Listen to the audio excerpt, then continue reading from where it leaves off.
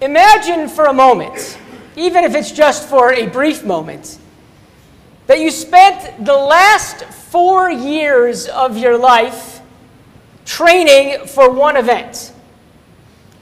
Every day for 4 years, you train to compete in the Olympics, specifically in the Olympic road bike race. For women, the race is about 86 miles of grueling riding that includes climbing up grades of about 13%. To train, you have to ride every day for 4 years, putting tens of hundreds of hours and thousands of miles in the saddle behind you. And then the day comes. It's August 7th, and the race starts. It's a hot day in Rio, and you race. You race a couple hours. And for the first 80 miles or so, you're together with the group hanging on. You're working your hardest. After all, this is what you trained the last 4 years to do. In the last couple miles, you get to the final ascent up a mountain. And this is your area of expertise. You're a climber. And you decide at that moment you are going to break away from the group. You're going to make your move. You are going to win this race. And you break away. And you ride your heart out.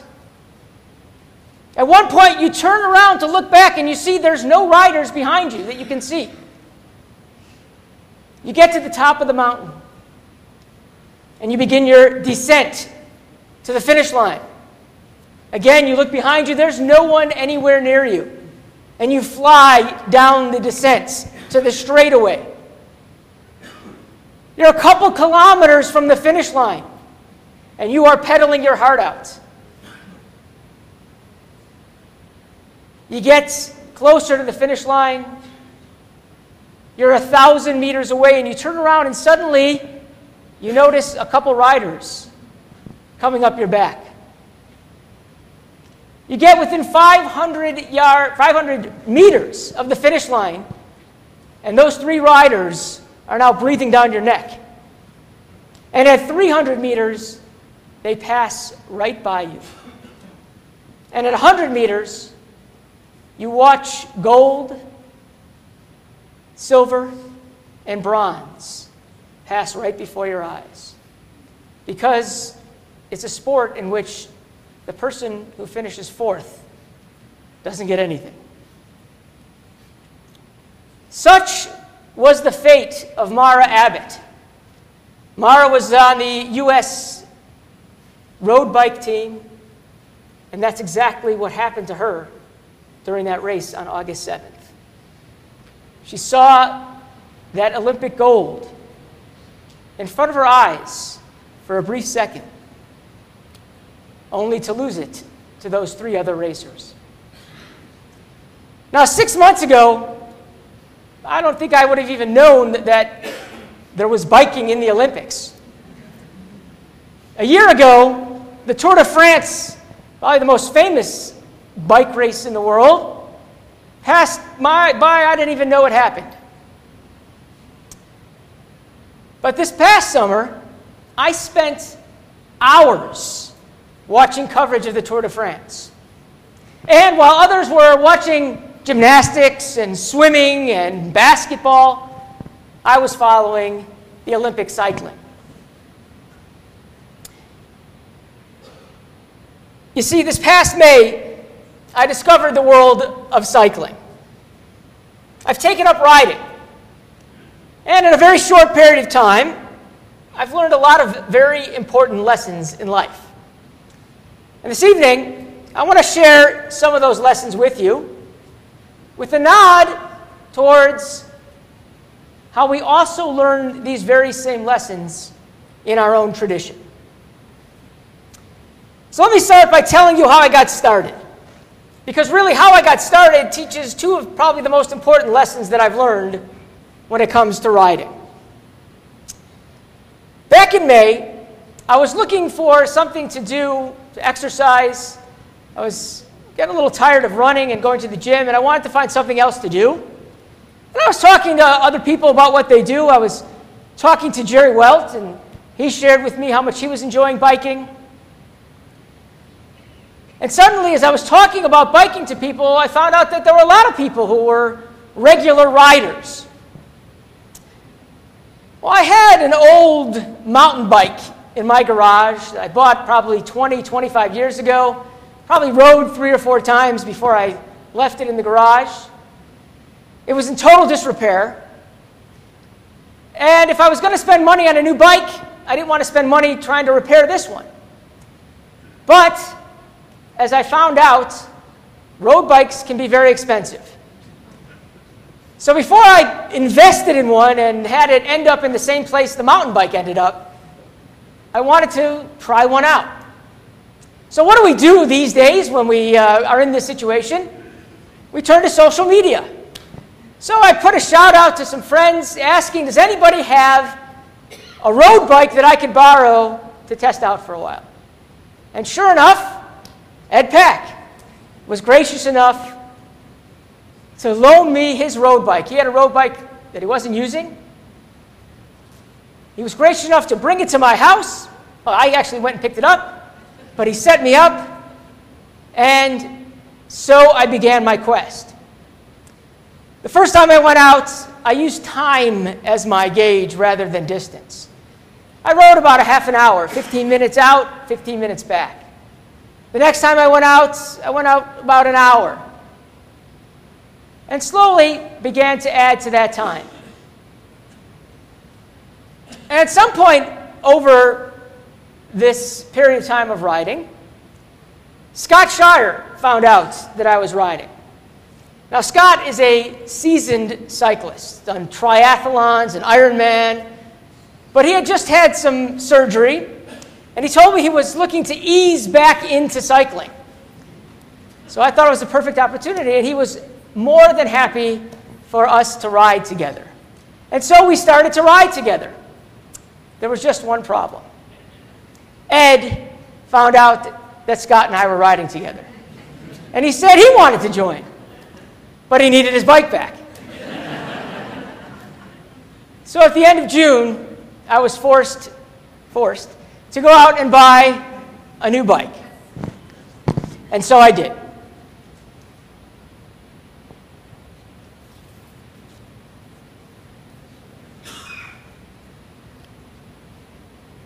Now, when riding with Scott, one of the things that you learn is that taking it easy is very relative. By July, he had me riding round trip to Boulder City, 30 miles back and forth to my house. He had us riding to Lake Las Vegas, to the Westin at Lake Las Vegas, another 30 miles round trip from the Westin to my house. And some of you may have seen on Facebook that about a week and a half ago, he insisted that we do a 57.77 mile ride in one day in honor of the new year. So much for taking it easy. So, what lessons did I learn from the beginning of this process? Well, the first lesson that I learned was that just about anyone, no matter what age, no matter what physical place they are in their life, no physical condition, no matter what financial situation, just about anyone can start riding. I'm 48.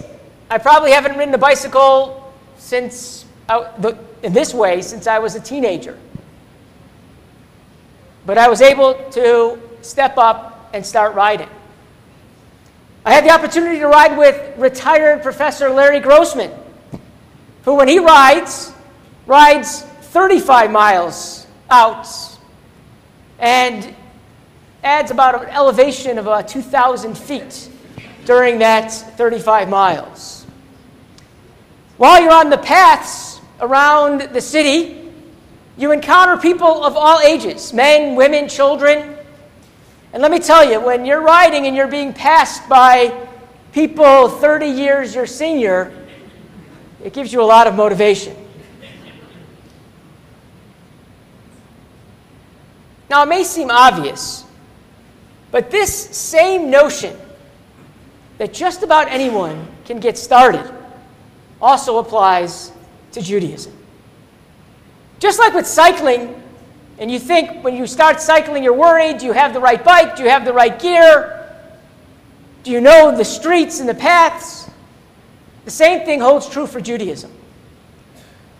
Many, even those born into Judaism, who haven't had the opportunity to study, fear a sense of being overwhelmed by all that our tradition has to offer. After all, we have 4,000 years of history, of culture, of customs and rituals, and it can be overwhelming. But just like with cycling, you got to start somewhere. And please know that we here at Midbar Kodesh are here to help you start. The second lesson that I learned was that there is an incredible sense of camaraderie among bike riders. And I found it to be particularly awe-inspiring. Scott and Ed, I apologize for keep singling you guys out, but I really do owe you a debt of gratitude. In addition to Ed loaning me his bike to get started, Scott loaned me the gear I needed, the clothing, told me what extra stuff I needed to buy, helped me learn how to gear up and gear down, how to coax myself up the hills. And I'll say conservatively, I'm probably half as fast as Scott and Ed. But there was never a time when we ride that they just drop me and leave me. Even though I'm sure at some times they would like to. There are times when they ride ahead, and I can see them up ahead, and oftentimes Scott will double back and come down and meet me again and ride with me a little more. But there's this sense that you never leave somebody behind. And it's not just Scott and Ed. You find when you're on the paths, when you're riding, that fellow riders are there to cheer you on, to say hello, good morning. If you ever need an extra tool, a spare inner tube, extra food, some water, a rider will be there to help you, someone you've never met before, will be there to help you. It's a wonderful sense of camaraderie that goes along with riding. And that same lesson can be learned in our own tradition. And if we haven't learned it, then we are failing at teaching one of the most fundamental principles of Judaism. Kol Yisrael Aravim Zeh Bazeh. All of us are responsible one for another. I would love to know that all of us feel about Midbar Kodesh the way that I have begun to feel about the riding community. And if you don't, if we haven't made people feel that way, then there's something wrong. We have a responsibility to make people feel that as part of this community, whenever you need us, we are all here for one another.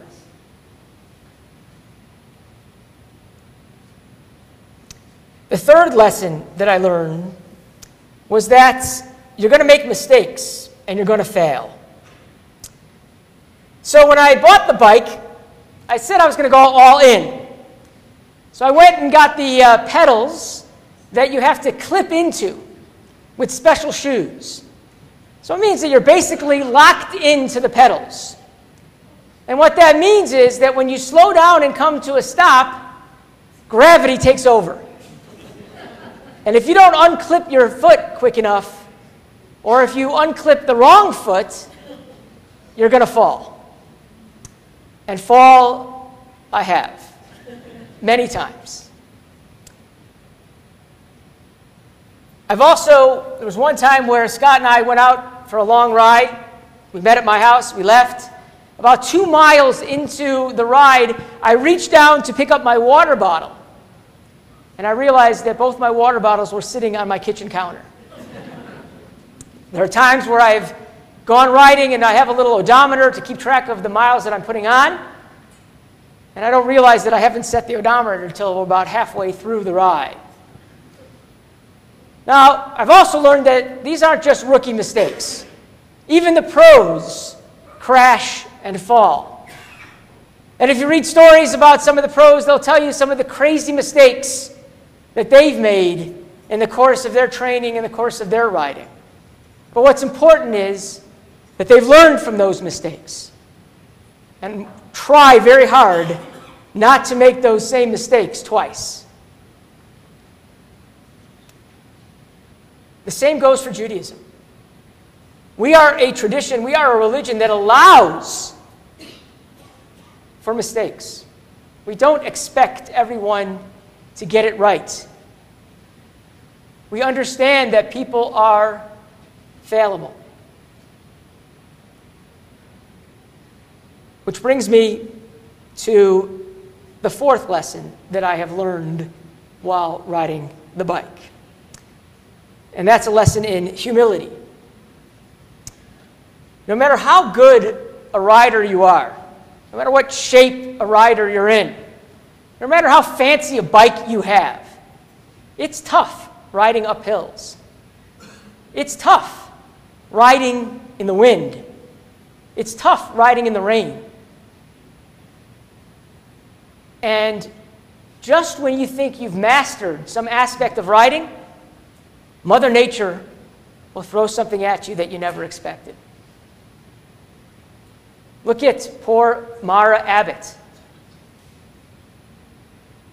who was just a couple hundred meters from the gold medal until reality slapped her in the face. Humility is a lesson that we learn in our religion. We are all here today, tonight, and tomorrow.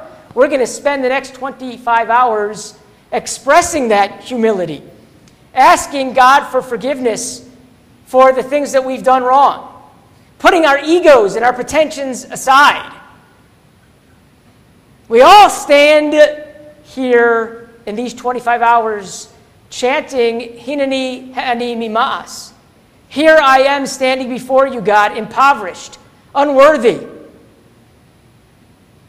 We learn a deep sense of humility from celebrating Yom Kippur. There's a fifth lesson that I've learned, a fifth and final lesson that I've learned since I've started riding. You can push yourself beyond your limits and gain a real sense of accomplishment. As you ride around town, there are a lot of steep hills.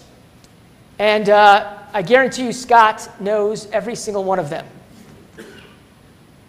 Now, these hills are all famous to the point where riders have named them. There's the I Ain't 'Fraid of No Hill at the top of Horizon Ridge. There's the Three Sisters on the River Mountain Loop. And the first time you come to these steep climbs, you say to yourself, I don't even think I can walk up that hill, let alone ride the bike. Because remember, you can't stop when you're going up when your feet are clipped into the pedals. But when you get to the top, panting, out of breath, your heart beating out of your chest, and you turn around and you look down at what you just came up, you realize that that's why you're doing this. You're doing it to get that sense of accomplishment. And the same thing holds true in Judaism.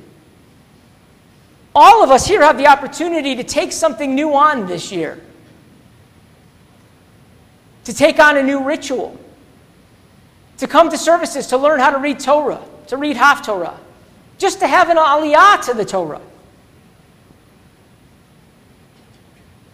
There's a tremendous sense of accomplishment that comes when we take on these new rituals and customs in Judaism. And we all have the opportunity to do that. So these are the few lessons that I've learned over the past couple months as I have begun to participate in this wonderful riding community. And they're just a few lessons. I know that there's many more lessons for me to learn. I'm about to have to start riding in some cold weather. I have a goal of trying to ride a long-distance, multi-day race, or at least a bike ride. And I know that there are probably many lessons I'll be learning during that period of time as well. It's never too late to start. Camaraderie. Learning from our mistakes. Humility. Pushing ourselves beyond our limits. These are the lessons that I have learned. I learned them about biking, and I learned them about our own tradition, about Judaism as well. Shana Tova.